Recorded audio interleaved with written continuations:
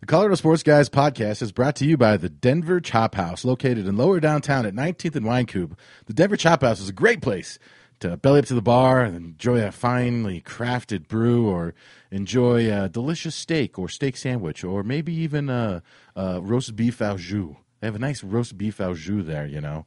Rocky season is coming up, and this is, as everybody should know, located just about a block away from the stadium. It's a great place to pregame, postgame. Hey, why don't you skip the game and hang out at the Denver Chop House? Either way, enjoy it because they love us. We love you. Now enjoy the show.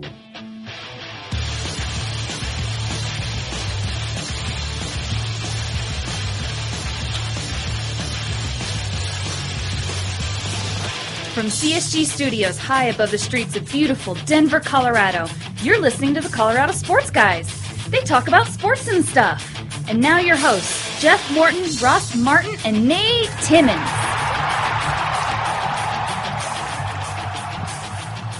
Welcome to the Colorado Sports Guys podcast. Howdy, folks. I am Ross Martin. Nate Timmons is on assignment, but don't worry because me, a good old hipster glasses, is here. And as always, the king of frickin' Thornton, Jeff Morton, is here. Hey, what is up, Ross? It's been a while since it's just the two of you. Two of us have done this podcast. It has been a while, and it's kind of nice, you know? Yeah, just a couple of guys spending some QT doing a podcast. Yeah, so I heard that you had a very busy week.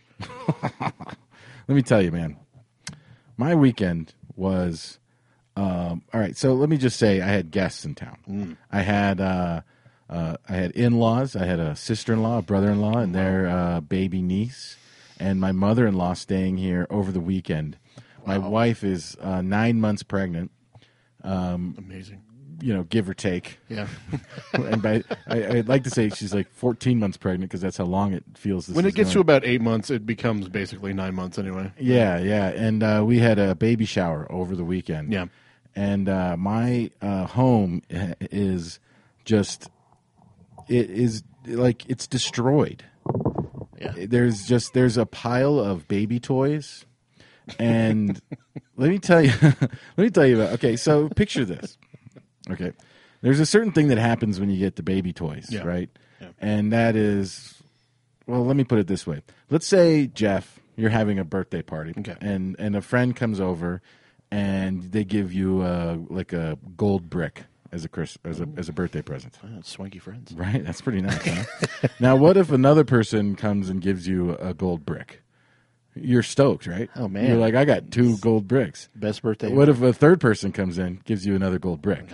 All these gold bricks. I would literally be shitting bricks by that point. That's right. Now, what if that present was instead like, and here's the big difference between receiving gold bricks as presents and like a bumpo chair.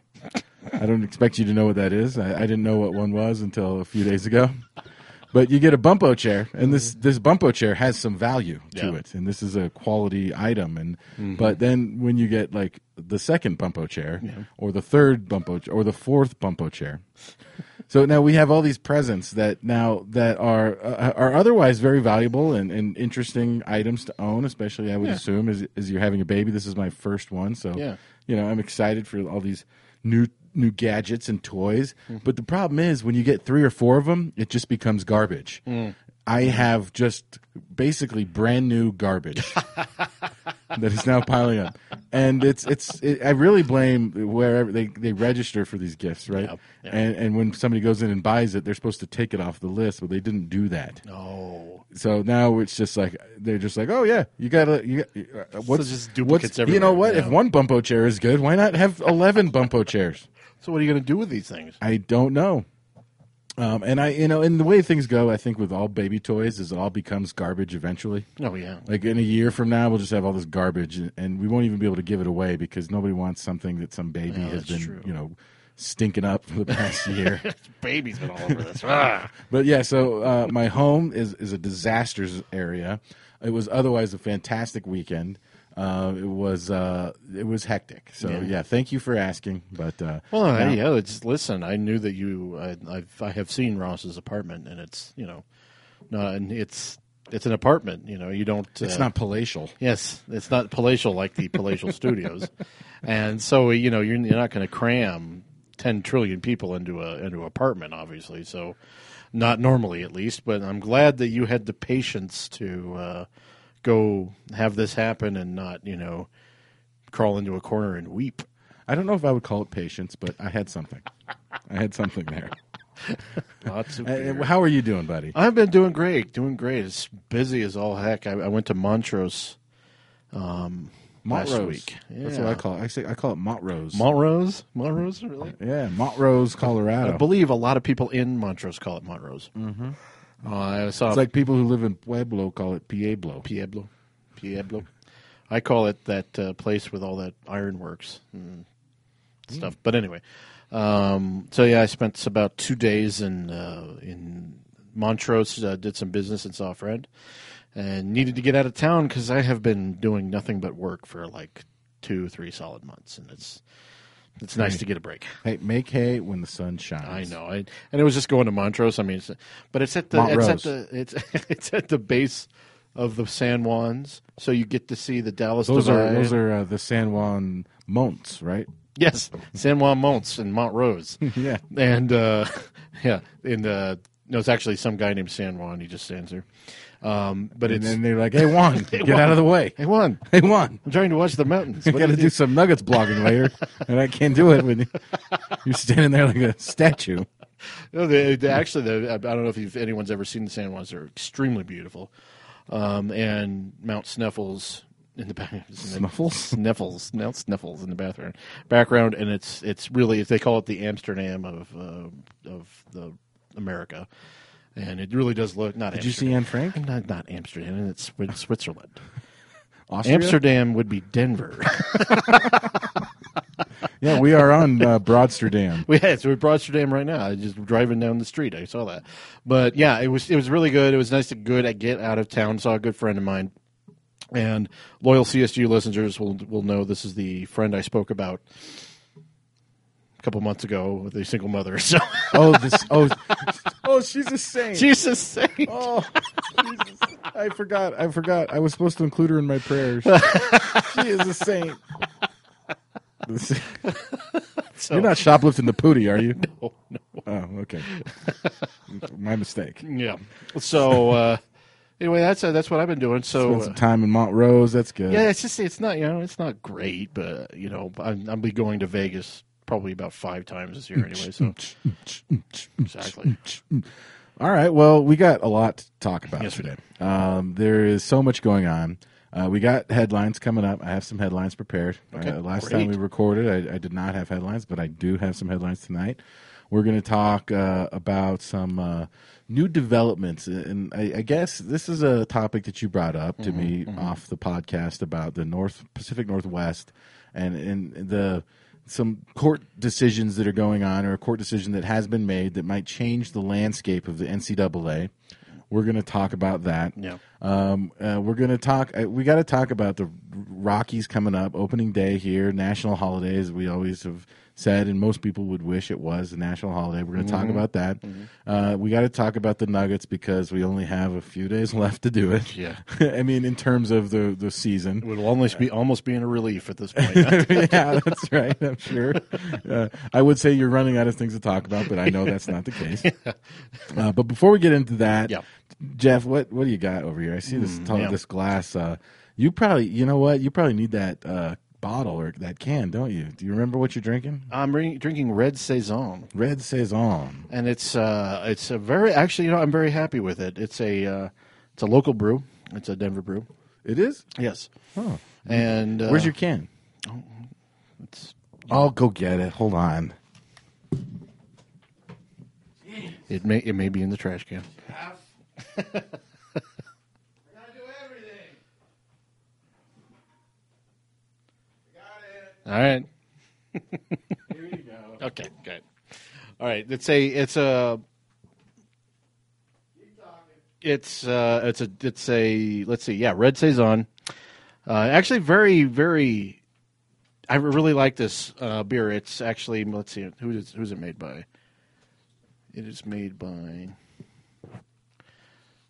It's one of the most confusing beer cans ever because it's very hard to tell. Like Black Shirt Brewing. There it is. Black Shirt Brewing. It's a local Denver brew, and it is. Well, they call it a red ale, but it has a lot of citrus notes in it. I think that's where the saison comes in. Yeah. A little sour. I like it. It's good. I had one of those the other day. It's a very good. I like it. It's got some. It's got a great aroma to it. Sometimes the sour beers don't have the greatest aroma to them, but I really enjoy this one. And it's got a nice bouquet too. If we're talking about wine, but you sound like a beer snob. I know. I got an old chub. I mean, I'm drinking an old chub. You okay over there? Yeah, it surprised me. I didn't realize that I had that effect on people. This is Oscar Blues. I think everybody's had one of these old chubs. It's a Scotch ale, Scottish ale, smoky, delicious, very heavy, high alcohol content. This is my third one, so I am needlessly. I don't need to say that I'm feeling pretty confident. What do you like the Scotch ales? Here's the thing about the Scotch ale. The first beer I ever brewed myself was a Scotch ale.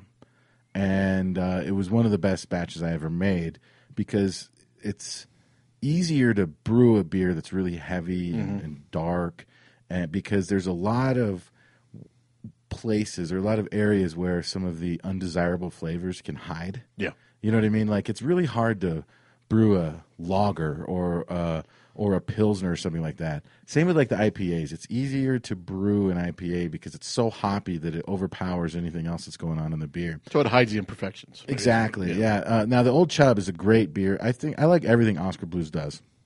I love it. But the Old Chub is a beer that I can only drink about once a year, and it usually has to be in the dead of winter when it's about negative 45 degrees out. Because this is not what you would consider a summer beer. No, it's not. It's like it's so thick and syrupy. It's not it doesn't quench the thirst as much as it does sustain you. Like it's a sustaining beer. Yeah, you could just drink this exclusively and not even have to eat food. Well, it's interesting how beer kind of evolves and how, especially in Colorado, how we've really, as a state, become all of us, whether we like it or not, connoisseurs of beer because of the proliferation of microbrews out here. Specifically, Oscar Blues, which is one of the better known ones. Love it. Everything they do. Dale's Pale Ale, to me, is the best beer ever made. I wasn't... Mama's Little Yellow Pills, another one they make. I had some of that while I was in Montrose. I didn't realize that. In Montrose? Yeah. I wish you would just start pronouncing it. It is Montrose. Montrose. And it is actually, it's one of my favorites on Mama's Little Yellow Pills. But I have yet to be really steered wrong with any indie brewing. Okay, I call it indie brewing, but it's I really have been. It's craft beers. Yeah. It's micro brews, right? Mm-hmm. These are Colorado. I mean, come on, we're in the epicenter of this burgeoning. Per capita, more brewing. Let's see, more beers brewed in Colorado per capita than any other state. Which I'm not sure how they determine per capita. It must be per person, but I think that's usually what per capita means. Yeah. Shut up. Just shut up. But we also have Coors and Budweiser have big breweries here, so that's probably the bulk of that. Yeah, I think when it comes to micro and craft brews, we're very high up there for sure. Well, I know Portland, Oregon. Yeah, Oregon's big. Wisconsin's huge. Yeah. California is huge. But do you tend to like the hoppier beers? Yeah, I do. I like hoppy beers. Recently, I've been drinking lots of Pilsners, which are not hoppy. Yeah.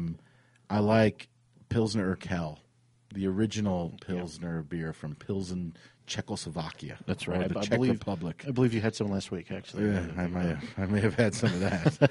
It's good stuff. I mean, I actually didn't really become that into the different kinds of beer until very recently. It's because you've been podcasting with old. Well, yeah, I have to say that is really a large part of it.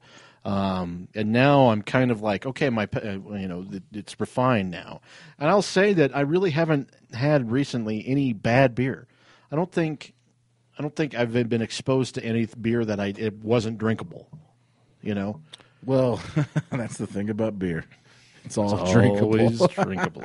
But, there's some whiskey that you can't drink. That's it's true. more hit and miss. I had a boss who was infatuated with the Snowflake winter small batch of whiskey that I think Stranahan's does. Oh, yeah. And he would go and camp out overnight and show up at work with the next day with a bottle of the Snowflake stuff. And it tasted like turpentine to me.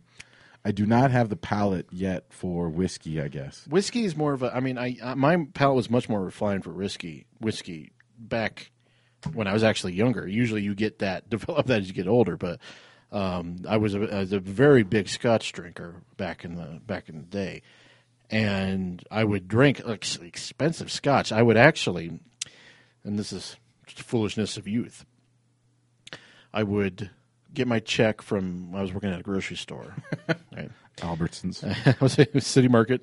City Market. City Market in Grand Junction, and I lived there for about 6-7 years. And it's pronounced Grand. Grand Junction, and Grand Junction. Hey, yeah, mate. I was down in Grand Junction the other day at the Albertsons. You saw my buddy Hef Morgan. We drank Scotch together, right? A political prisoner, mine. And Hancock, that sound like a bird, man. Baltimore? What's that? Baltimore.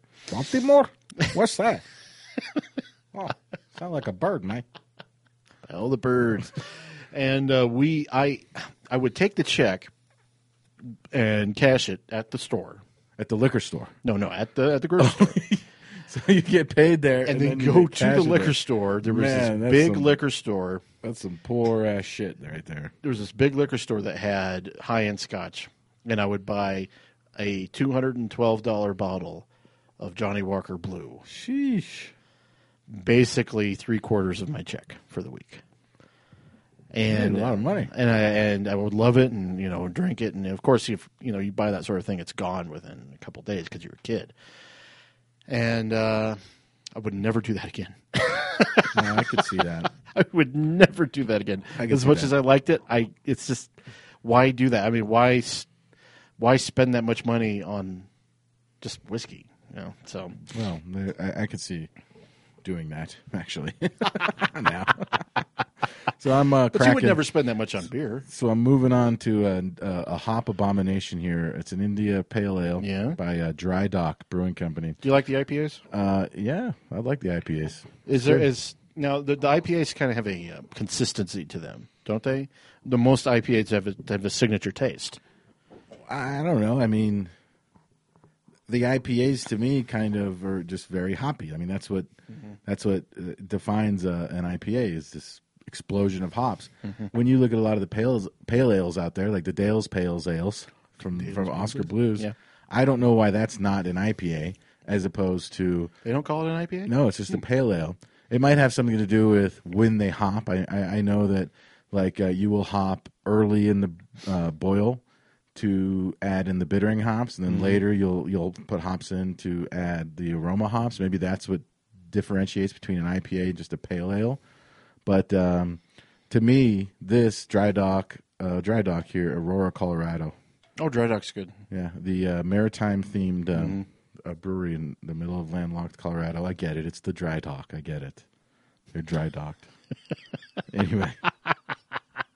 That's good. I've had that one too. And it, have you had Anchor Steam? Oh yeah, out of San Francisco. Steam. Yeah, that's one of the original. That's one of those breweries that hung on after all the small breweries closed. That one has been around consistently brewing beer probably longer than any. And I think it's considered still a small brewery or a craft brewery or something like that. I always really enjoyed that beer. Yeah, I really have always enjoyed that one. That's like a brown ale. It is. It's kind of like a Newcastle. It's not hoppy. Yeah, it's like Newcastle or something. Yeah. Yeah, that's good stuff. All right. Well, enough of the beer talk here. As I'm. Thank you for indulging this. This may or may not be a thing in the future. as I crack my hop abomination here, we're going to get into some headlines here. Let's play that again.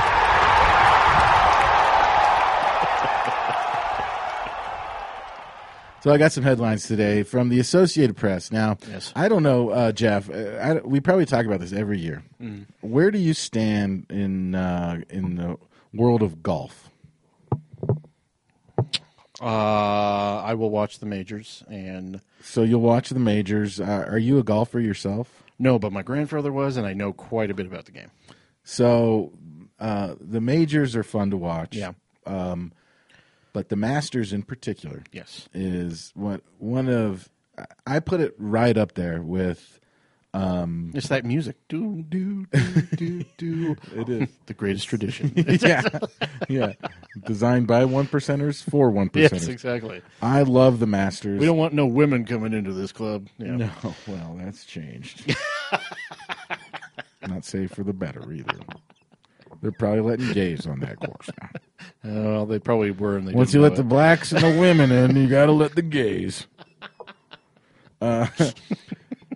No, that's not why I like the Masters. I don't care who plays in it or who plays on that course, but that course and the tournament, the Masters tournament, It's iconic. is I always try to rank like sporting events. I put the NCAA basketball tournament up there, probably number 1 or number 2, and Masters is probably 1 or number 2 for me. And they're so close together, too. And they are, yeah, and that's coming up this weekend. Here's a headline from the Associated Press on April 1st, 2014 by Doug Ferguson. Woods has back surgery, will miss the Masters. Well, Tigre. This is significant. Tiger Woods has not played in the Masters in his entire career, dating back to like 97? when before that, because he won it in 97, but he played in the Masters when he was like a senior in high school. Oh, yeah. So when he won it, he was 21. He was the youngest ever to win it, and he also won by like 12 strokes.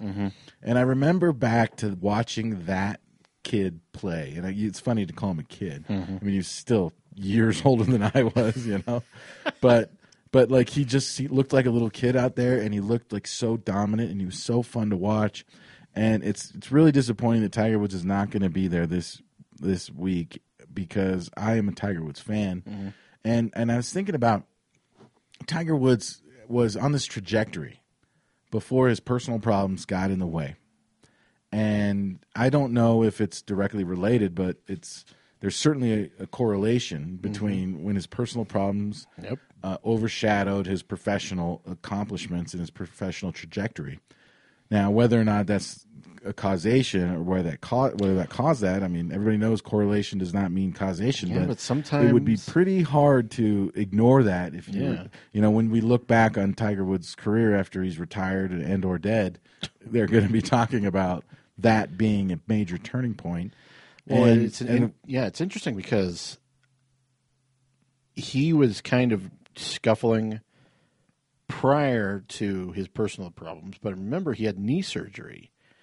And then he won, I believe, the U.S. Open, or was it the Masters, on one leg, basically. Beat to Rocco Mediate. And great tournament. Rocco. I like Rocco. It was a great tournament, one of the best Masters I've ever seen. A lot of drama. Has not won Or one. the U.S. Open. Yes. Yeah. We can't be bothered to actually look that Yeah, up. and we don't have Nate here looking it up for us. Yeah. And so, but what I do know is that's the last major he's won. Was that the last one? And It's that was been 5 years ago. I think it was longer than 2009. that. I think it was it 2009? Okay. It's been a while. You know, he The end has of 2009 is rebuilt when he his had his swing now problems. twice.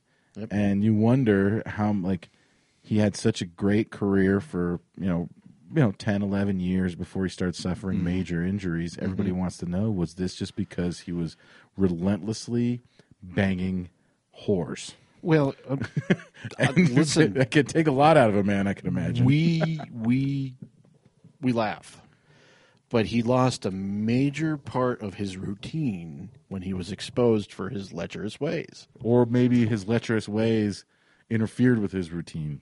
Either or, but there was a major part of his routine that was busted up. And I'm always been of the mind that athletes are creatures of routine. You know, they really stick to a certain way of being because they're regimented people because they play a regimented thing. And I think a lot of times, you see that with baseball players, superstitious. They do certain things a certain way. I believe golfers are the same way. Golfers are highly superstitious, and they're also extremely routine. They will carry 3/4 in one pocket. and they will have a nickel in the right pocket, and they will tie their shoes in a certain way. Yep. And that is that element of sports, especially at that high level, that where you can't explain exactly why somebody has achieved so much, because it's too simple to say they just work hard, or they even saying they got lucky a time or two. So they have to attribute some sort of sorcery. Attribute their success to some sort of sorcery. So it's interesting. It's interesting. Listen, I'm not a Tiger Woods fan. I do appreciate it. I always appreciated his game, and it's going to definitely take the ratings of the Masters is definitely going to tank. It will go down, but there are enough new young guys out there that are playing this game at this incredible level, and there are guys that are interesting guys. A lot of interesting guys. Golf is always full of interesting characters. See, you and I can talk about golf. Because I do watch every single major. So next week, I think it's going to be a good one. I just have a sneaking suspicion this is going to be a great Masters. So when we come back, I'm thinking we'll probably have a lot to talk about with the Masters. You know what one of my favorite parts of the Masters was? That the Masters is not a PGA, quote-unquote PGA event. Yes, because it's its own entity. It's independent. It's like Notre Dame or something, right? Is independent of the NCAA. That's why they're out so much autonomy. Right. And so I remember when there was some big hullabaloo about them not accepting women into their and they have accepted women into their snooty little club down there, which I'm guessing it's probably not even that fun to be a member of that club. It's probably fun to play the course, but after a while, it's probably just like exhausting, just trying to be so redneck and racist and rich at the same time. Like that could take a lot. But I remember when those three things together would be exhausting. There was I forget who it was, but it was a woman, like a Gloria Allred type woman or something like that, who was out protesting. I forget her last name. Yeah, I remember who it is. Yeah. And they were like contacting all the sponsors, and they were saying, boycott these sponsors, boycott these misogynistic good old boys down here. And they just said, you know what, we're just going to broadcast the Masters commercial free. And I'm like, you know what, I love that. And not because I support their position, whether they're being sexist or not. Honestly, that's not what it's about for me. But it's like, I just love the fact that they're just like, you know what, screw you. We don't actually need sponsors. Well, they control the advertising of the Masters. They control, literally, you cannot find another event, even the Super Bowl, that controls everything. Nothing. There's the nothing Masters like it, does. And so I like that, and I do love that. I love that course. I'm excited. Yeah. Moving on. Speaking of old men succumbing to injuries, this is kind of a sad. Oh, Lord. This is a sad one. From the Associated Press on April 1st, 2014. I was hoping this was a April Fool's joke. Headline: Former Rockies manager Don Baylor breaks leg while catching first pitch. Oh my! I saw this video. Oh my God! I saw this video, and I'm not laughing. I'm not laughing. I watched it and thinking, how in the hell did he break his leg? Well, you see it bent back on itself. Did you see it? He broke his femur. It's not funny. I'm not laughing. No, it is funny because it's ridiculous. How could someone break their femur kneeling? Okay. Don Baylor's 64 years old. Yes, he is. Okay. Now, I can explain this. So I am 33 years old. And every once in a while, young man. Every once in a while, and I grew up playing competitive basketball at a very high level. I was first team all school. Yes. Okay. Yes, you were. Looking at the shirt right now. In high school, yeah. First team all school. I would say how do I put this? But an elite athlete. Okay. Mm-hmm. Then I stopped playing competitive basketball and pretty much just dropped basketball altogether. Mm-hmm. Now I'm 33 years old. I'm 15 years older than I was the last time I played a competitive game of basketball. Yeah. But my mind, when I step on that court, is still there. You know what I mean? And I'll get out on that court, and I'm playing 5-man, full court hoops, and my mind is like 17. And I'm the first 30 seconds of the game, I'm running up and then jumping and and I say jumping. If this was a video, you could see me using quotation marks, quote unquote jumping. And it's like, you take that one step and in your mind, you're like, yeah, I'm gonna get this layup. I'm gonna slap the backboard, and then it's like, ouch, it's like, I didn't just hurt my knee, which I did. I didn't just hurt my back, which I did, I hurt my knee, my shoulder, my back, and my neck, my elbow. Everything hurt at the exact same time, and then I'm done. And that's why and then I remember back to why playing against old guys and pickup basketball at the rec center was such a pain in the ass, because all they do is grab and foul and push and those guys have learned to play basketball with their old mind more in conjunction with their old body. So I'm guessing Don Baylor slow down. Don Baylor got down into that crouch, and the pitch was just a little off, and then next thing you know, broken femur. He reached for it, and his leg collapses like a bunch of broccoli. He just and then you could see it broke right there because it fell at an unnatural angle. It was unnatural. Osteoporosis. I watched it on Deadspin, and I'm watching this thing and thinking, oh well, it's probably just they're not going to show it. And like, no, he's there kneeling, and his leg just collapses on him. And it's like, oh my god. It was, and the funny thing about Don Baylor is what, he probably looks in the mirror. Former Rockies manager. Former Rockies manager, Don Baylor. He probably looks in the mirror and goes, you know what? I look the same as I did in 1984, which he does. Look at him. He looks the same as he did opening day at Mile High Stadium in 1993, and now it's 21 years later. He probably thinks, you know what? I can, at the very least, just kneel down here and take a ceremonial pitch. And guess what, Don? He took it. See you in about 2 months, because you had to have surgery. I went out and played basketball. And about 2008, I tore my rotator cuff and just never had it repaired. And how'd you do that? Were you bagging groceries at the Albertsons? No, I'm guessing it wasn't during a shot put competition. No. This is 2008, so it was like when I was 30, and I fell down someone's driveway in Green Mountain after that scotch you were talking about. Yes, it was after that scotch. Fell down someone's driveway in Green Mountain on some ice, and I just never had it repaired. So I went out and thinking, oh yeah, I can shoot some hoops, and I've never had so much lingering pain in my life. And then I realized, I'm out. I can't do this. No more walking down driveways for you. Yeah, and I'm 35. I mean, I think about what someone who's 64 is going to be Well, let's put it doing. this way. Don Baylor is in much better shape than you or Yes, I. yes. All right, moving on. Denver Post. In the Denver Post today by Troy Rank. Colorado Rockies put starting pitcher Tyler Chatwood on disabled list. Oh, boy. Here's the thing. Country singer, Tyler Do they think we're stupid? This is a joke. Like, we're supposed to believe, Jeff, that just 6 days before the Academy of Country Music Awards, he conveniently pulls a hammy?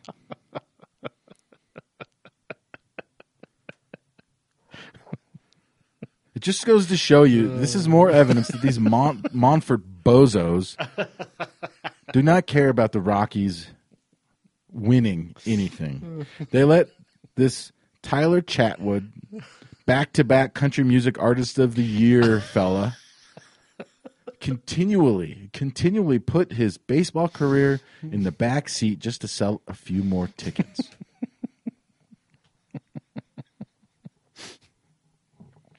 Tyler Chatwood. Could he get on the DL?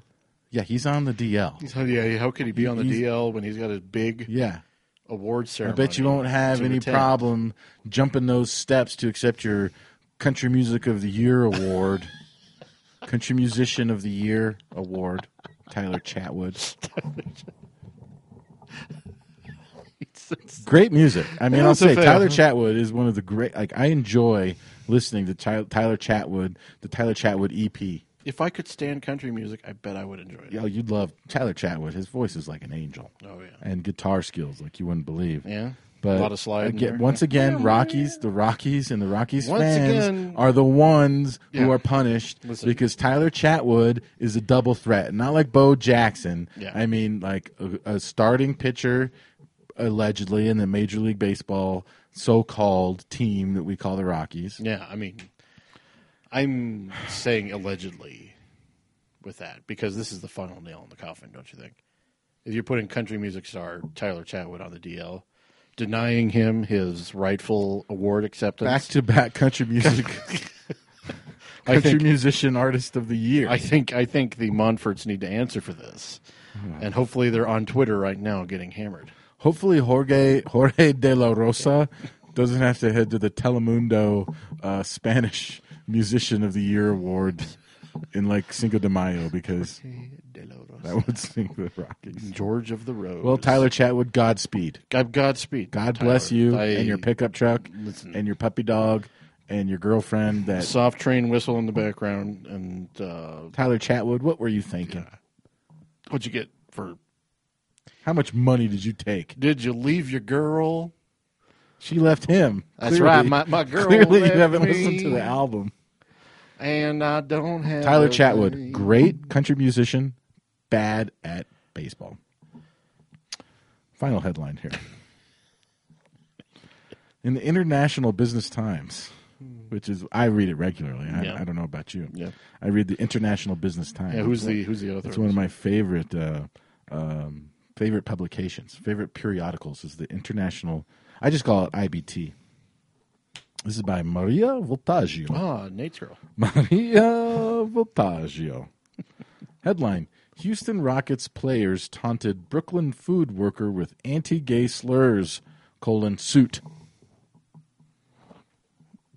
Houston Rockets players taunted Brooklyn food worker with anti-gay slurs, suit. Is this implying that The Houston Rocket players were making fun of they some were making fun of caterer some because he was gay and wearing some weird suit? Is that what it means? I'm Is that what that assuming it means? was like an Elton John type. I'm sure he's wearing something like Elton John wears. Was he singing Benny and the Jets or something like that? Yeah, I think that's what happened. Wearing a feathered gown with a Here's what I know. I didn't read the article. Here's a quote I saw. Just as I skimmed it, and this is a quote by unidentified players. I can only assume it was Jeremy Lin. They were not individually identified by the newspaper. They said things like, "Get this out of here," and he's trying to catch a sneaky peeky. A sneaky peeky? That's why I thought it was Jeremy Lin.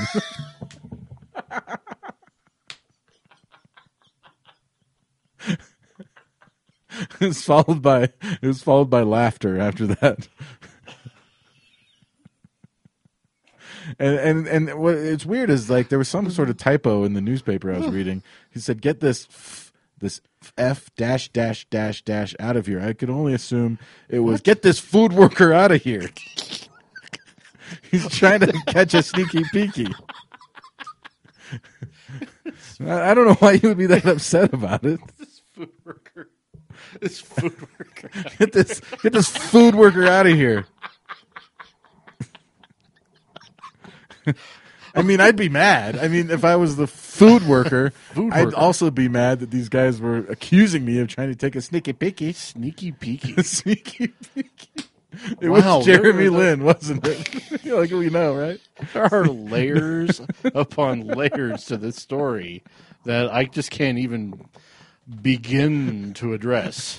I cannot even begin to address these. Well, first of all, this freaking food worker is suing the Houston Rockets. Calling someone a food worker is never called for. As someone who's been called as someone who's been called a food worker many times in his past. They're called caterer Americans. Caterer, yeah. Okay. You know what? But in all seriousness, that sucks. So apparently, they set up a buffet in the locker room, and this guy was flamboyant, and this is just not This is no good. It's just like, do the people on the Rockets know that these people do not like exist within the world of catering? Listen, I have been around the world of theater. I have been around the world of many places. Theater. What else? Theater. Bloggers. Bloggers. I mean, what do you think the percentage of theater? Unless it's just me and Sid Ziegler, basically, as far as bloggers go. But honestly, what percentage of bloggers do you think fall in the homosexual camp, as opposed to the thespians? I would say the greater percentage would be in the thespians. You sure? Or the dance. I've met a lot of bloggers. Or in the I'm not sure. I'm not. The jury's still out. You've met 2 bloggers, and 50% of them are gay. That's a pretty high percentage. Yeah. But it's just funny. It's like, what kind of situation would lead to then people are like, someone who gives you your food who's flamboyant? Yeah, fine, but the assumption that they would be trying to take a look at your junk, which he was there's trying a very good possibility. There's a very good possibility. It's just I just don't understand the kind of like that kind of mentality. But a sneaky peeky is just right out. I mean, a sneaky peeky is. He must not have been very sneaky about it. I was going to say that is an egregious violation of the contract for caterers. There is a code. There's a code. There is a code. A caterer's code. The caterer's code. When you go into the locker room, food worker cannot be taking sneaky peekies. Freaking food worker. Food workers. My God. I don't know why they had to cut out the ood worker part. Yeah, it's it started with an F. This food worker's trying to catch a sneaky peeky. Sneaky peeky. Jeremy Lin, shut up. Shut up. That'll do it for headlines. Hey. All right, let's take a break, and we'll be back talking about sports and stuff.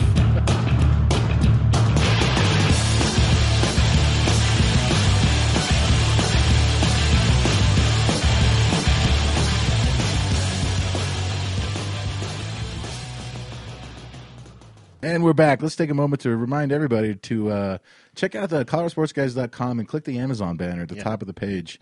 If you guys are going to do some shopping on Amazon, this really does keep the podcast going. If you guys are doing shopping on Amazon, just go to ColoradoSportsGuys.com and click that banner at the top of the page. And what you should do, really, is just bookmark it. And then every time you go to Amazon, you'll be using our link, and you'll be supporting the Colorado Sports Guys podcast. So do that. And remember, what was that, Jeff? And remember Amazon Prime. And I just signed up for it, and I love it. It's $99 for a whole year. Free 2-day shipping. For a whole year. Yep. Free 2-day shipping. I absolutely love it. I suggest everyone sign up. Get your ankle socks. Get a free month. Now we're back. Now we are back. I got myself now a modus operandi from it's an India Pale Ale from Durango. I think it's Ska Brewing Company. Durango. There's a lot of little Durango, brewing actually. That's how you pronounce it. Durango. There's a lot of little brewing companies in Durango. I got a very good friend who used to live there. Durango's a cool place. That's what I got going on here. It's kind of like a little hippie enclave. Yeah, it's cool. All right, so now we're moving into a different topic of conversation here. Yeah. Now there was an interesting article on Grantland, which is this is a site that represents, I think, and it has represented like one of the newer ways that people talk about sports. That it's less about like. Shoving ads down your face, and it's about putting high-quality content out there. I will say this. As much as I am not a fan of Bill Simmons because of his consistent devotion to Boston. God. He's a true masshole. What a jerk. Anyway, but there was an article on there that you sent to me that was talking about a court decision in, I guess it was in the state of Washington or something like that. Yes. That basically said that they were enabling NCAA athletes to form a union. The court decided that these players, these athletes, could be considered employees of the university and therefore had the right to form a union. Yes. And that this could represent a major paradigm shift in the way college athletes and athletics is governed. Yes. Because as we have talked about many, many times, and I believe this, that college athletes, and this we're talking about this in the midst of the NCAA tournament, possibly the biggest cash cow in all of sports, and specifically for the NCAA and the sponsors and all that stuff. I was watching the tournament recently, and there was an advertisement. I forget the company, but it was for a Degree armpit juice. Oh.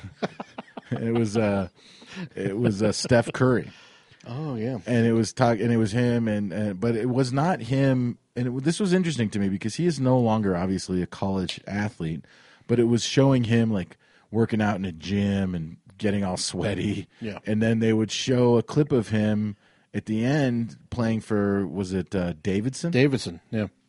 And I thought that was interesting because they're clearly using him as a professional athlete, right? So yes. He's beyond this the grips of the NCAA, but they were using clips of him as a Davidson athlete. And then I also noticed the Chris Webber advertisements for Burger King, where Chris Webber was wearing the ambiguous gold jersey. Like, you couldn't say it was a Michigan jersey, but it clearly was. Ostensibly, yeah. It's a Michigan jersey. And now he's able to go in there. And this was really funny because Chris Webber was actually, accused and convicted or whatever, like, of taking a couple $100,000 while he was a player at Michigan. That's right. And so it's like it's okay for these guys to exploit their time in college later for these major corporations, but it's not okay while they're in college to do it. Right. Yet it's okay for the universities and all the corporate sponsors to essentially exploit college athletes. Oh, yeah. Very much so. And, by the way, I just cracked open a Dry Dock Amber Ale. Dry Dock. Oh, yeah. Aurora. The maritime-themed brewery in Colorado. If there's anything that you think of Colorado, you think of docks and boats and things. I think of Yar and and seagulls. But it's a dry dock. It's a dry dock. Get it? They're the dry dock. Although we do have our share of seagulls out here. That's right. Yeah. My mom used to call them mountain gulls. I said, why are they? like when you're a little kid and you ask so many questions, and eventually your parents are just sick of you asking questions. I'm just like, why is that? Why is that? Well, why do they have seagulls here? And my mom's like, they're mountain gulls. Shut up. I'm just kidding. She didn't say that. But she did say that'd be pretty funny. She did say they're actually mountain gulls. And then I know there's no such thing, but Mom, if you're listening, love you. I came across this article today, and I sent it to my buddy Ross here. And that's me. Yes. Ross Morton. Old hipster glasses, I should have called Old hipster glasses. And I've been on, as loyal CSG listeners will know, I've been on this subject. Listeners. The old amber ale is starting to affect me. You better make sure you get some chips or something before you drive away from here. Yeah, we need Renee to get us some chips. Yeah, Renee, call us an Uber cab. We're hammered. What's bothered me mostly about the NCAA is that they are based. It's hyperbole to say this, but in a way, it's true. They are a legal cartel. They control everything, and I don't know if that's hyperbole. I mean, what other entity are you forbidden from earning money from your name?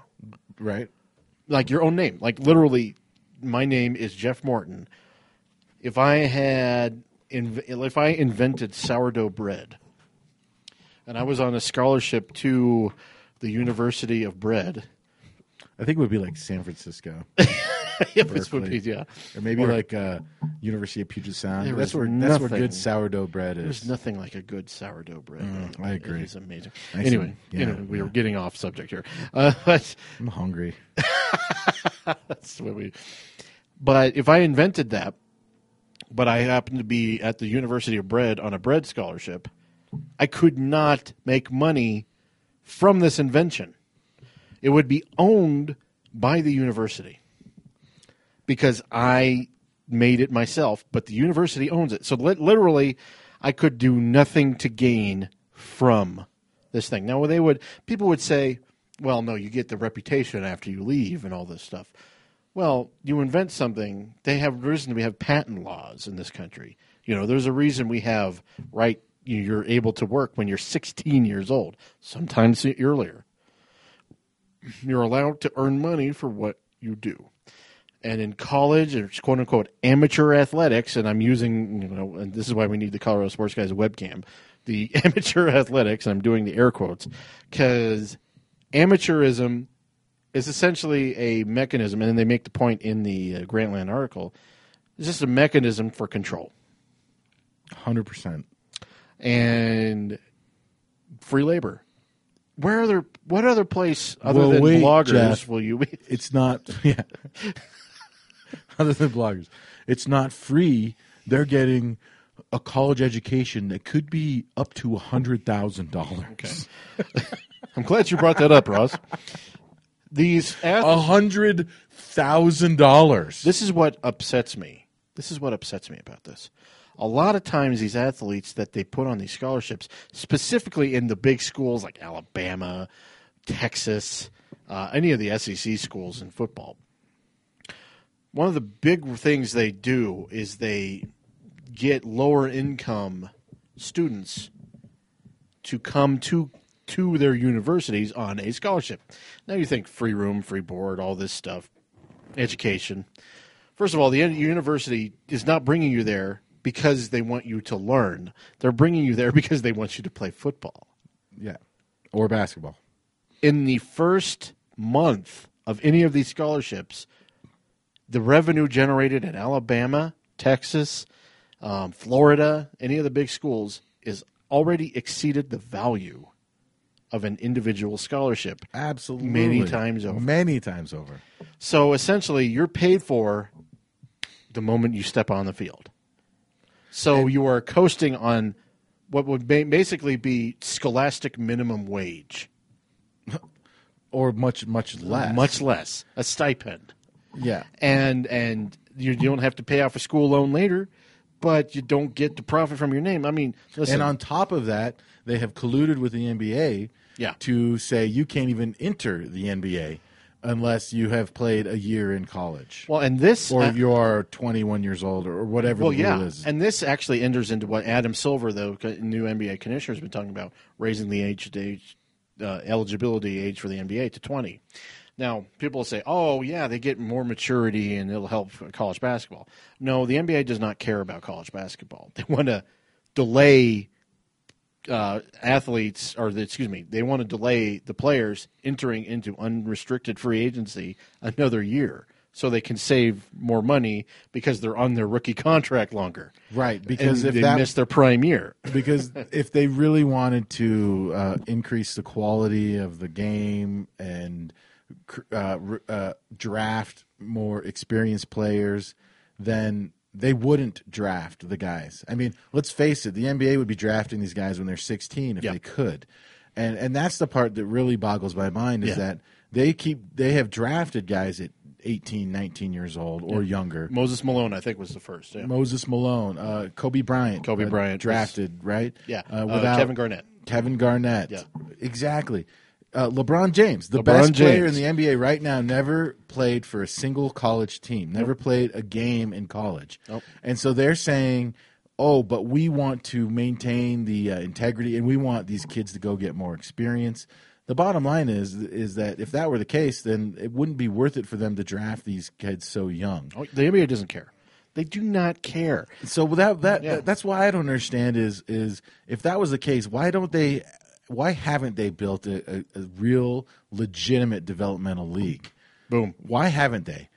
In Canada, right? I had my brother-in-law in town this weekend. Yep. He's Canadian, and we were talking about the differences between the Canadian developmental leagues and hockey, right? And Major Junior is what it's called, I believe. Well, you'll see guys in the NBA. We have guys on the Avalanche that started playing for the Avalanche when they're 18 years old. Yeah. And there was never this stipulation that they need to go and play college hockey for a year. Absolutely. This arbitrary thing, and I can't figure out why it's even legal. Yep. I mean, it's not legal to discriminate against job applicants for their age. Yeah. So why is it okay to say you have to have a year? I mean, I understand you could say this person has to have a college degree in order for me to hire them. That's legal. And what they're saying is you have to be a certain age or have a year of college under your belt. I understand that, but then why is it okay to collude between the NCAA and the NBA, two seemingly separate organizations? Yeah. Why is it okay for them to collude and say, "Oh, this is what's going to happen"? Well, let me say this: the NBA is the ultimate club because it's the only yeah. Oh, not that kind of club. Up in the club. People always want to get up in the club. In so far as there's only 450 people members of it. Okay, the best of the best of the best play in the NBA.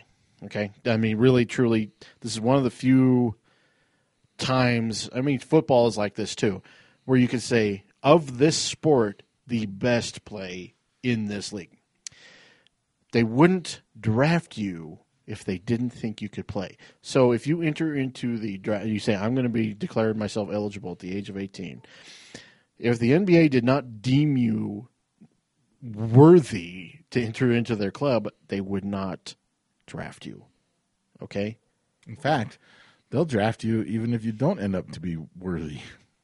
Sometimes. But think about the guys that are integral to an NCAA team, a college basketball team, since we're in the middle of this tournament. Yeah.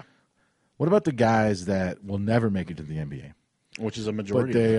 Which is the majority, but they still are, so integral to the success of that basketball team, to the point where I'd say there's more guys that are integral to the success of an NCAA team that don't go to the NBA than the few that actually do get drafted in. Absolutely. We witnessed that guy from Kansas. What's his name? Wiggins. Andrew Wiggins. Yeah. He flamed out. His team flamed out. He had a terrible game. And Andrew Wiggins is probably going to be a very good NBA player. I would say so, yeah. Now, for every one of him, there's 50 guys that will never make it to the NBA. Most of their team. And those are the guys that are exploited the most, right? Yep. Because those are the guys that are creating, maybe it's the guys that play on, Virginia Commonwealth or, one of these lower teams that is not like, that are like they fit in and they play well within the college landscape, but then they're never going to be a good NBA player because of size or other athleticism, reasons. Yeah. These guys can be so integral, yet they're not ever going to benefit. They're never going to see the return, right? Unless they win a national championship and they can open up a car dealership in in Columbia, Missouri, or whatever. Eventually, yes, yeah. Right. But these guys are contributing so many, and what's interesting is how unbalanced it is, because the star on the on a team like Michigan or maybe even a lower team, who's in the Final Four right now? You got Kentucky, Florida. Or maybe this was a bad topic. Okay, Kentucky, Florida, Wisconsin. Yeah, so maybe you're on Wisconsin. Yeah, Wisconsin doesn't really have any standout players. And maybe you are a 5'11" point guard, and you can shoot the three, and you are ultimately individually responsible for generating millions and millions of dollars for the NCAA and for the sponsors. For the institution. Yeah. And when you're done with basketball at your university, you're done. Mm-hmm. And you're telling me that it's not fair to pay this guy a little bit more? There's far more Jimmy Chitwoods in the in the NCAA than there are Andrew Wiggins. That's right. And then then they say, well, you know what? But what about that softball player from Ball State? You know what I mean? Mm-hmm. Well, I'm telling you, it's not apples to apples. Let's pay these people. Let's pay them something. Well, when you're at a university like MIT and you're doing a research project, you get significant stipends, and it's not like a lot of money, but it's certainly more than these NCAA athletes are getting. Bingo. And I really do believe this has been a personal crusade of mine and really it has been since the ridiculousness of the Johnny Manziel thing happened before the college football season, where he's signing autographs profiting from his own name, and people were aghast that he would do that. Like, why could you not sign something and sell it? I mean, why couldn't you sell anything? Yeah. Ohio you talk State about- was put on probation because guys like collected, I believe they collected autographs on things they weren't supposed to, and then they hucked them. And it's like, why? Because, like you said, it's control. Archaic and rules. If these kids are out there making $1 off of their name, and by the way, they're only allowed to make $1 off their name after their name isn't as important. Mm-hmm. So they completely eliminate this window of opportunity for these guys. And I think that maybe what you're saying is that it's correct. Is that it's about control. Oh yeah. And it's like, well, if these kids are just going around selling anything and signing shoes and signing hats, then we are losing control. Or more importantly, they're not going to be seeing their cut. They're not going to see their percentage. Mm-hmm. That's what it is. And what if it's a small time school, Division I school in the NCAA, and maybe it's in a total, like maybe it's a tennis player. Maybe this tennis player wants to go off and do an event at a local sporting goods store, and maybe attract some attention. Yep. And maybe get some people in the door to go meet Johnny Smith, tennis player for Flagstaff, University of Arizona at Flagstaff or something. Nope, can't do it. Sorry. You can't do it because guess what? You're owned by the NCAA. They own you. And that is... They own your name. They own your likeness. And you can't... Okay. Not to mention they've actually used these kids' likeness and then had to backtrack on it. And then that's what Texas A&M got in trouble for. And in trouble, like, publicly, but it was perfectly legal within NCAA rules. They took Johnny Manziel's likeness down from their website that they were selling on the jerseys and all that stuff. Because there was public pressure. It had nothing to do with the NCAA, and that's what really gets to me. Now, you brought up an interesting subject that I'd like to explore a little more, if you don't mind. I brought it up? Yeah, sure, it was interesting. The developmental leagues. Mark Cuban had an idea of granting more access, legitimizing the NBA D-League, having teams buy team. The Nuggets used to own a team called the 14ers. They were out of Broomfield. And then they basically, I think Mark Cuban bought them, actually. And they were moved to Texas. But the Cronkies used to own them. The NBA doesn't feel that it's profitable to own developmental leagues, teams, but even though they're cheap. And then when I say they're cheap, they are cheap. They're dirt cheap to buy. And they pay these players, it's not NBA wage, but NBA wage is ridiculous. But if a guy like Nene is making $10 million a year, well, let's say, let's look at this. Maybe there is a lot of Jimmy Chitwoods on a team. Well, maybe they can just go into the D League, and maybe they'll get their chance to come up to the NBA because they see them develop, rather than being wild way in this cartel that is the NCAA, which, by the way, the MLB drafts players out of high school. Yes. And they have the option to either go to college or go into the minor league. You got two choices. My brother Alex is going through this right now. And there's people looking at him, and he's in college, but could go to the minor leagues, but you know what? They give him a little bit of money. Yeah, if you are a shortstop in a single A or a double A baseball team, you're making $24,000 a year. Okay, this is not but guess what? You're getting paid to play baseball. The NBA's lack of interest in developing the D League has been one of their biggest failings. They should. And the product would be better, I think. If I was a high school senior that was a very good basketball player, mm-hmm. and I was getting recruited by Division I basketball schools, I might consider just going to Europe. Yeah, for a year. That's what Brandon Jennings did. Think about the education you would get just living in Italy or going to China. And learning another language and playing and getting paid for it. Yep. And you could go probably play, at a Chinese franchise, and maybe you could make $75,000 a year. Yeah. And that's probably better than what you're going to make coming out of college with a poli-sci degree. You know, Stefan Marbury has been playing in China for years. Starberry. And he just won his second Chinese league title. And he's probably... And he was weeping. There's pictures of him. He was weeping. And he's probably a bigger star in China with their several billion people, you know, and the market there. I mean, you could be the face of Gatorade in China. You'll probably make more money than the face of Gatorade in the United States, or at least comparable. I think you and I are in the same wavelength here as far as this goes. And I really do believe that the NBA needs to have that developmental league because, listen, not every player is going to make it because it still is an exclusive club. But you take, say, like Andrew Wiggins, he's not ready. Maybe they think, okay, maybe he needs to spend some time in the D League, like they do in the minors, with the MLB. I'm all for that.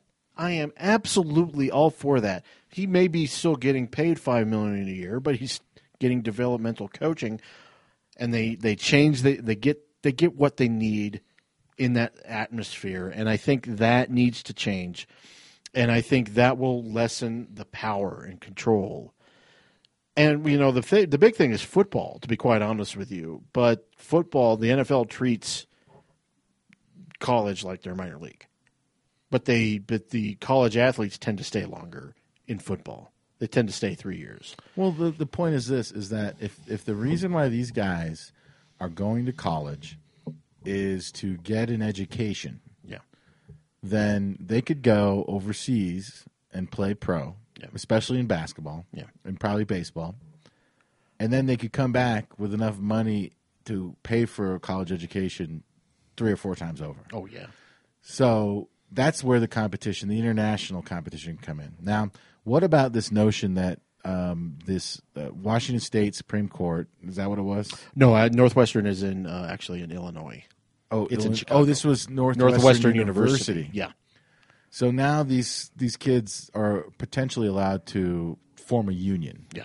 Which basically means, and it won't work. Collectively. It won't work because they'll just won't, that means the universities have the right not to negotiate with union and to not be non-union. Yeah, right? and then they would, and vice versa, the players have the right to not to play. And and they'll just say, well, all right, say, well, we'll get 10 other guys. Yeah. I mean, it won't work, but it is interesting to think about that. It's just a step. What it is. Well, exactly. And if it becomes widespread, and if the potential to undermine the authority of the NCAA is legitimate, if that's a legitimate threat, then that's great. Now, what one thing is, and I think one of the reasons why the NCAA holds so much power is because people love college sports, and they love the idea of college sports, and they love the idea of purity. Now, what is purity? In a big way, I mean, in reality, it's probably not so pure. But people do love to sit down and watch. And people always talk about why one of the reasons why they love college sports over pro is because these guys do it for the love of the game, and like it's so much more, it's so refreshing to watch sports being played at such a high level when there is not this attachment of money and salaries. I mean, who was it from Detroit just recently? Cabrera or whatever, just sounded like almost nearly a $300 million contract or something. Hey, Miguel Cabrera. You know what I mean? Like, like for some people, they still think that even though they're watching commercials for Prudential and Charles Schwab during the NCAA tournament, that it's still about the purity of the game. But I'd say, you know what? That's not what you're watching. You are not watching, and what you're watching are kids that are truly sacrificing. Maybe not in the sense that people that go to war sacrifice, but they're sacrificing their time for and their education, who are often making money. Yeah, exactly, and they're expected to go and make their grades. And it's just these people, these players don't come into these situations to get an education. They're coming to play football, and that's they the probably disingenuous. Should go in with that. They should have an education, but the universities bring them in with the express in the scholarship. They're on a football or basketball scholarship. We want you here because we want you to play ball. It's the education thing, but we want you to play ball. Well, that's where John Calipari has been vilified over the years for. At least he admits it. Exactly. At least he calls a spade a spade. He's like, my goal is to get kids into the NBA. And when they go and talk to the mamas and the papas of the kids that are being recruited, they say, I want your kid to go to the NBA. Absolutely. And you could sit there and you could talk to these people about a college education till you're blue in the face, but that's not going to register. Nope. So you're absolutely right, Russ. We've been simpatico on this, and I think this is an important subject. And I'll keep bringing it up, too, because it needs to be discussed over and over, because I feel it changing. I kind of feel it changing, because this NLRB ruling was enormous. I mean, no one ever thought something like this would happen. So we'll see. We'll see. Well, yeah, it probably will be, in the end, kind of irrelevant, because... Yeah, usually how these things go. Right. But it still is interesting. So, well, let's do this. Let's take a break. Let's come back, talk about the Rockies or something. Odds and ends.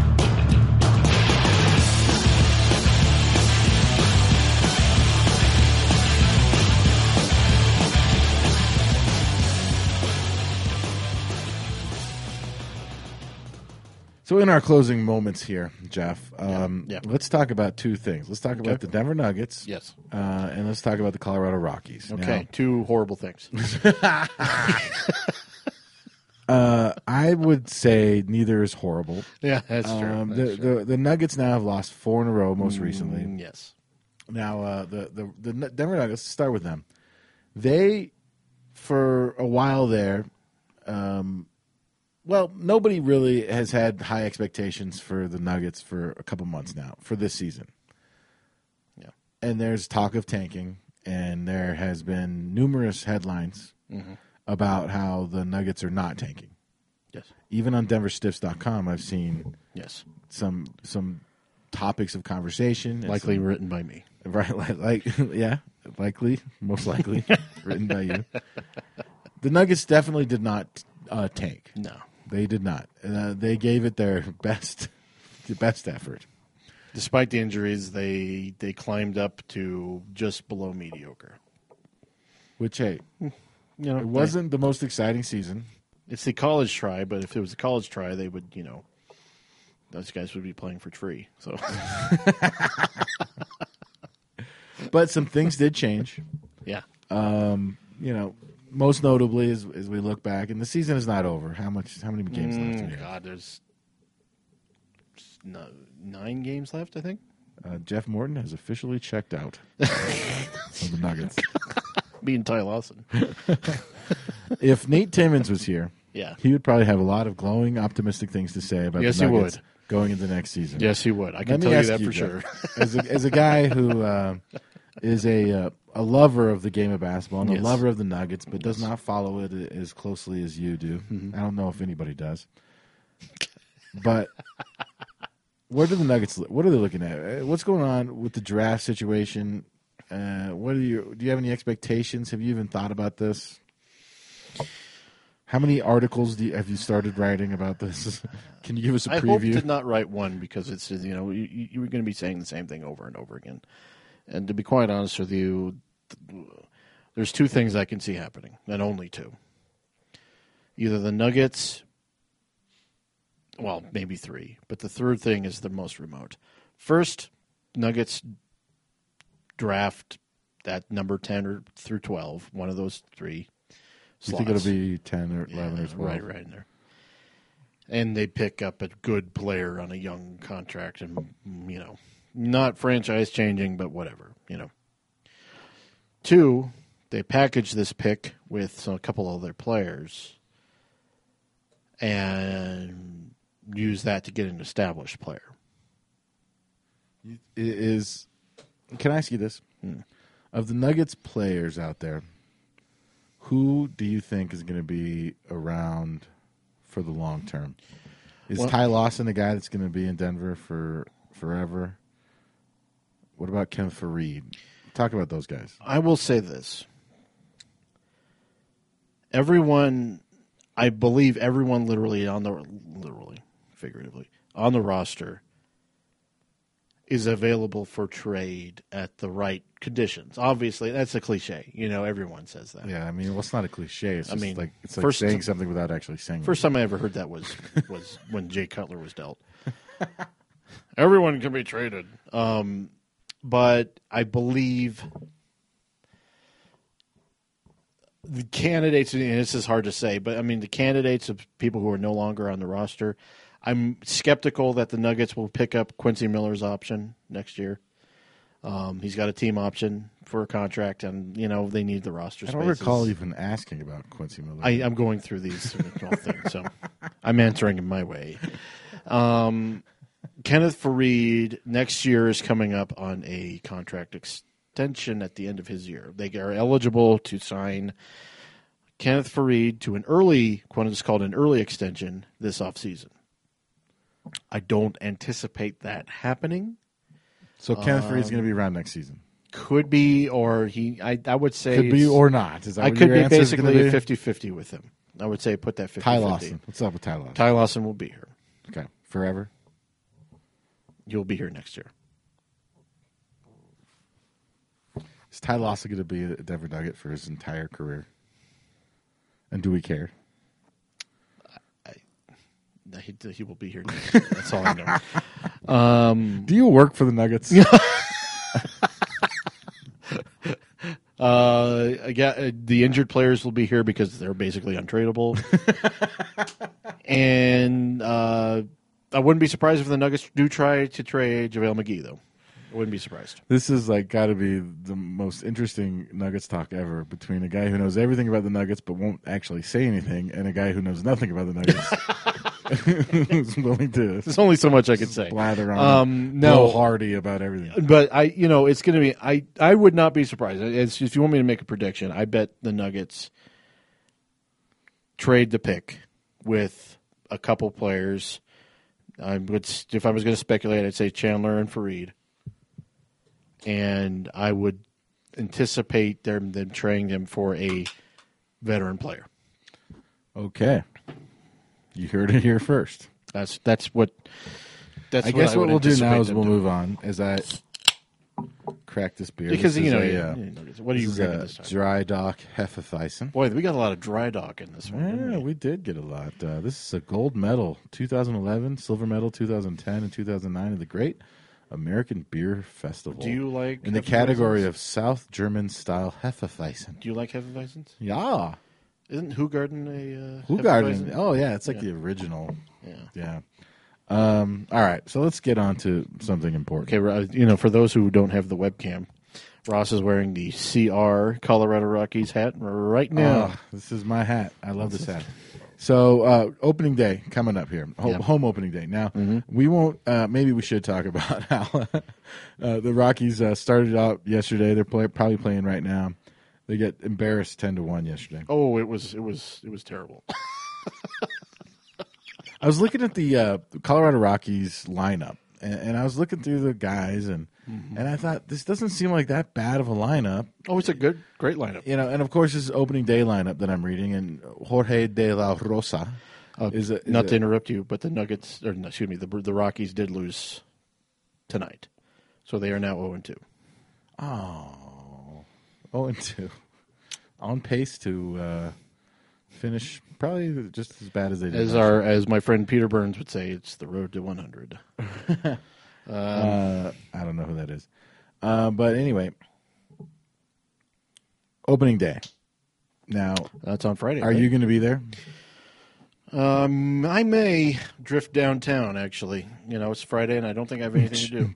Yeah, I don't have a ticket to the game, but I will probably be around Lodo. I will not be there. This will be one of my first in a long time that I will not be at the game opening day, and I'm feeling kind of sad about it because it has been wind aside, beautiful last few days in Colorado, and I know we got some storms coming up tomorrow. And Friday might be a little bit chilly out there as an opening day. Not like anybody cares. I don't think anyone cares. They're going to be warmed with alcohol. They're going to all be drinking Old Chub. Yeah, Old Chub. Yeah. I'm excited for the Rocky season as I am every season. I am just not so sure that hoping for a Rockies team to be really competitive plays into the equation anymore. I feel like at this point, the Rockies have kind of beaten down the fan to the point where we don't even care anymore. We just accept them for who they are. Do you know what I mean? And so, you look at like the lineups and like I was like, like you look at the guys that are playing and it's like they could be pretty good. I mean, we still have Troy Tulowitzki and Carlos Gonzalez, and we have Justin Morneau, who might be a little, washed up, right? That's why he found his way here after, This is where we store washed up. I mean, he was a MVP guy in Minnesota, and then I don't know where he went after that, like Boston or it was one of Tampa those. Bay. I think he went to Tampa or something. And not Tampa Bay. Tampa Bay is just the body of water that is around. That's right, Tampa. Yeah, This goes to the city of Tampa. Yeah. Tampa St. Pete. But like he's a type of guy who, like, I don't know, maybe he has some sort of a career renaissance here in Denver. I mean, where better place to do it if you're a first baseman who likes to swing the bat. You never know. Well, it's interesting because I am a Rockies fan, and I tell people this. I am a Rockies fan. I have watched every season since they've been in existence. I've watched every season. I have listened to most of the games in every season. I will always come back and listen and watch every game as much as I can. Because you don't have to stress. Right? But there's no stress when you're listening. It's like they're going to give you some fun moments. Everyone in this town will remember the exhilaration of 2007. I'll tell you what. It was amazing. It was amazing. And that's why and I've said this before. What happened that year through the playoffs and into that World Series, no matter how it turned out, that was some of the funnest experiences I've ever had as a sports fan. And I include the Broncos Super Bowls. Yep. I include the Nuggets run in 94. Yeah. And when they made it to the conference championship in 2007 or whatever that 2009. was. 2009. I include all that. Yeah. Oh, it's amazing. That season, there is nothing like being... It was very unique, wasn't it? It was... I mean, there's nothing like it. You can't really describe it. And I think it's because baseball is all about like the build-up. Yeah. Like when you It's look a slow build. It is a slow build. You can win 100 games in a season, or you can win whatever the Rockies won in 2007, like 91 games or something. Yeah. You can win 100, 120, 130, but it doesn't matter because when you make it to the playoffs, and because the playoffs in baseball are done right, unlike the NBA where the playoffs are not done right. They're not set up right. In baseball, it's quick. Relatively speaking, there's, it's so exciting. And being able to watch a team compete in that level in the NLCS where it's coming down to the pitch, for survival. I mean, there's nothing more exciting than that. Oh, and baseball Matt Holliday hitting that all bomb about in Game 4. Ryan Spielborg's. There's a reason why Ryan Spielborg's T-shirt is on the wall in the Palatial Studios. That's right, and that is because of that grand slam he hit against the Giants. Against the Giants, or the 2009. I don't even remember. Yeah. Was it in 2009? Yeah, and then they went to the playoffs in 2009, and the team, the city fell in. People forget this. The Nuggets. Got to get them off the brain. The Rockies. You don't have to get them off the brain. It's okay. The Rockies in 2007 were started off the year horrible. They were 18-34 or something like that. And they fired. They fired Clint Hurdle and then finished 93 and something. I mean, it was the most amazing thing. And then they go into the playoffs and they get swept by the Phillies, but it was a great run. But in 2007. It was the most unique thing in sports. You will never see a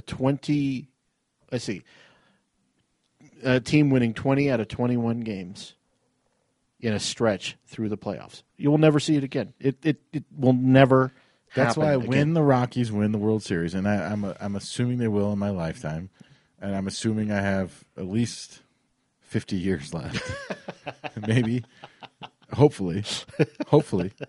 Inshallah. We're all hoping. Inshallah, God willing, I have Yeah. 50 more years. Yes.